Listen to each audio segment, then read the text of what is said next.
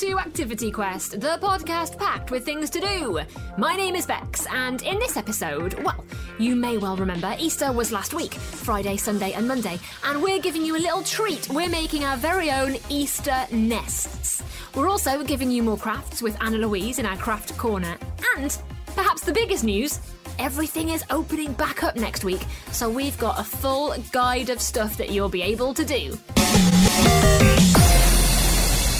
Okay, every episode of Activity Quest starts with something that you can do, and since we're recording this just before Easter, and because it comes out on Easter Monday, we thought it was the perfect excuse to get in the kitchen and craft a treat.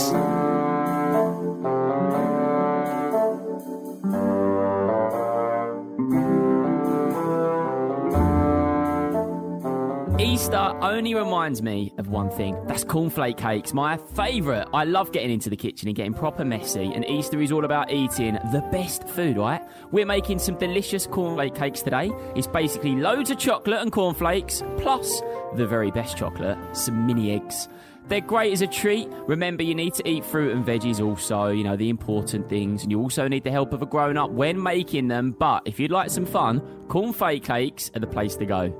So they're really easy to make. All you'll need is an equal amount of chocolate and cornflakes. I'm going 100 grams chocolate and 100 grams cornflakes. 50 grams of unsalted butter. Make sure it's unsalted. You don't want salted, it doesn't taste as nice.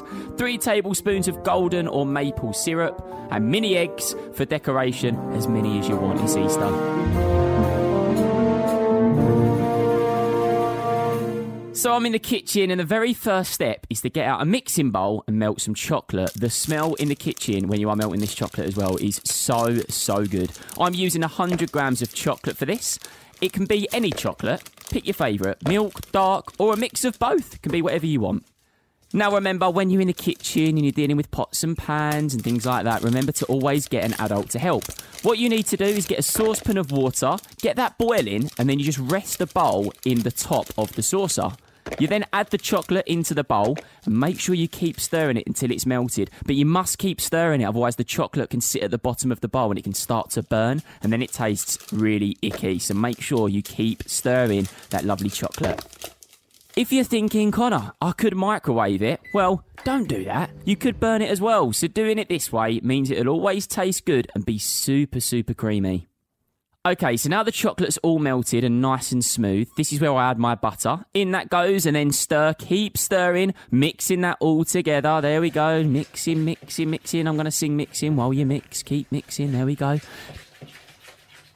Do be careful now, though, because we're going to take it off the heat, and that bowl's going to be super hot. So do grab an adult right now. Maybe get some oven gloves, something to help, and make sure you take that bowl off. But be super careful, because it will be really hot. And now for the best bit, we're adding in the cornflakes and making sure that's all coated. So make sure you move all the cornflakes around with that nice, smooth chocolate. Oh, I feel hungry. Add our syrup as well. I'm using maple syrup, but you could use golden syrup or fruit syrup, whatever your fave is.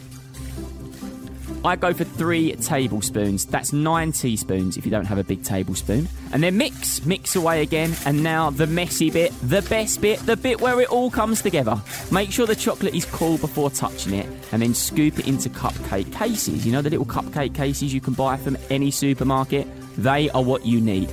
This recipe makes 12 cornflake cakes. I mean, I could probably eat 12 in a whole day, but that's for another time. Once you've scooped them into the cases, like I'm doing right now, then you put them in the fridge. Wait though, we are missing the best bit. We need to add those mini eggs. That's right, go grab your mini eggs and just position them on top of your little cupcake, cornflake cakes, whatever you want to call them. 1 or 2 or maybe 3 if you want to be a little bit cheeky. Push them in slightly as well so that they're all nice and secure, and then bang them in the fridge. So leave them to cool and set in the fridge, and then you're done. A quick treat for when you're peckish. And I'm peckish quite a lot when I know cornflake cakes are in the fridge. Just remember not to eat too many of them. Spread them out over Easter.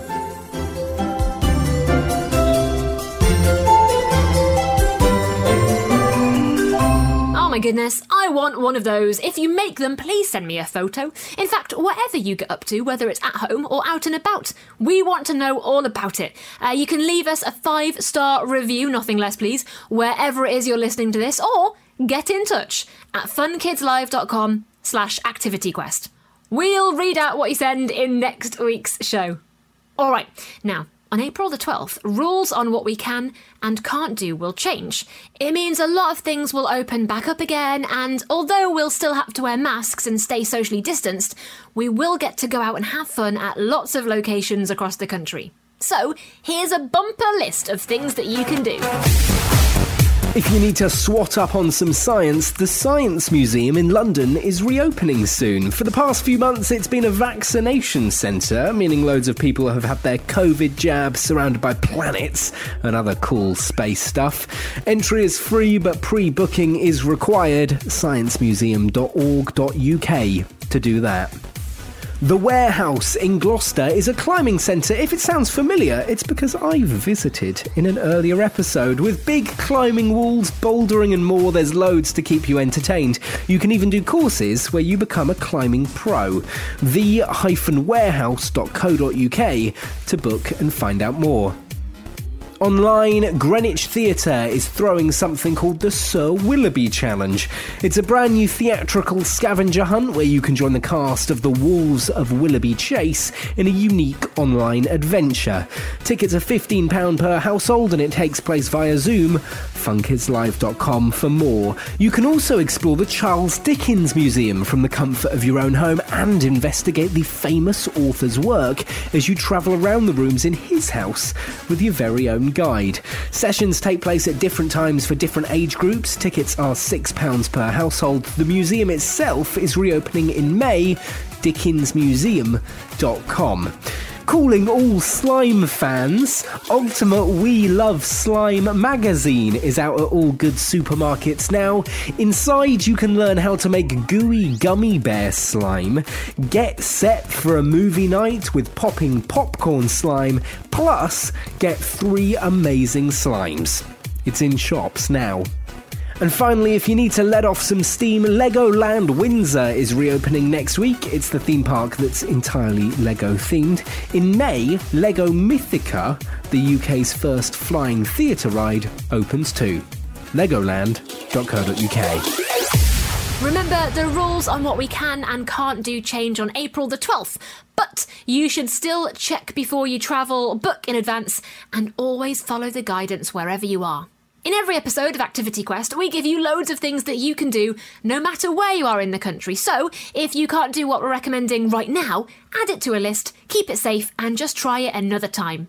And if you do something we recommend, remember to tell them that Activity Quest sent you. Now, it might have just been Easter, but I think Anna Louise is planning ahead to another holiday. Anna Louise, are you making cornflake cakes too? Connor, those cornflake cakes sound delicious. My stomach is actually rumbling right now. But look, Easter's been and gone. We don't want to paint Easter eggs or Easter wreaths, none of that. Scrap that. No, today we're making paper bag monster puppets. Now, I know it sounds mad and maybe a little bit spooky as well, but that's what we're all about. That's what makes this great. To make these paper bag monster puppets, you're going to need a paper bag, some paint, some coloured cards, markers and glue. You're also going to need scissors and a hole punch. But remember, you should always get the help of a grown-up when doing crafts and when using sharp things like scissors. Now, I love it when a craft is open-ended. That means you can do whatever you want. You can go wild, you can be creative, you can be experimental, you can be free. And today we are creating our own unique monster. Yeah, that's right. A mythical, magical monster. Now, step 1, are you ready? You want to paint the front and the bottom of your paper bag with the colour of your choice. So maybe pick your favourite colour and let it dry completely. Quick tip. After painting the bag, I like to open up the bag for it to dry so that any paint under the bottom flap of the bag doesn't make the bag stick together, because that will ruin the whole process. So maybe if you've got a plastic bottle lying around that you don't use anymore, you could stick that under the bag and prop it up so that it dries quicker. Once it is dry, use your coloured card, your paper, your scissors, your circle punches and your markers to design a unique monster, one that has never been seen before. So if you need a few ideas, think big popping eyeballs, think sharp teeth, fun patterns, colours, pointy ears, or maybe horns instead of ears. I've even added a silly tongue, a curly-whirly tongue to mine, and some long, bright purple eyelashes on my monster with its big, beady eyes to make it stand out. I've even used some of the fleece that we sheared from our sheep, and I've stuck it on its stomach so that it looks like it's got a fuzzy tummy. Yeah, very unique and original. You could do the same, but if you haven't got some fleece, maybe you could use some wool. If you've got some wool lying around, or straw or hay, maybe you could stick that in its hair to make it look like it's run through the bush backwards, maybe. You could use bits of material or textiles. It's really easy.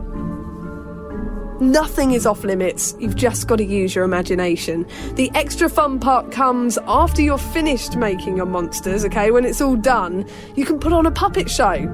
Shove your hand in the bag, move them around, make them talk, make them sing and dance. You could put on your own monster musical. Why not? There you have it, a quick craft you can do this week. Try it out and let us know how you get on.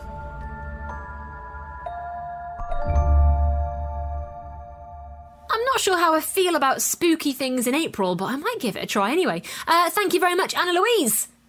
And that's all we've got time for this week. Remember, whatever you do and however you do it, tell us at funkidslive.com/activityquest. And remember to rate, review and follow this podcast wherever it is you're listening to it. I'm Bex. This has been a podcast from the UK's children's radio station, Fun Kids. Listen to me on DAB Digital Radio, online, on the free Fun Kids mobile app and on your smart speaker. Just say, play Fun Kids, every weekday from 4 p.m. See you soon!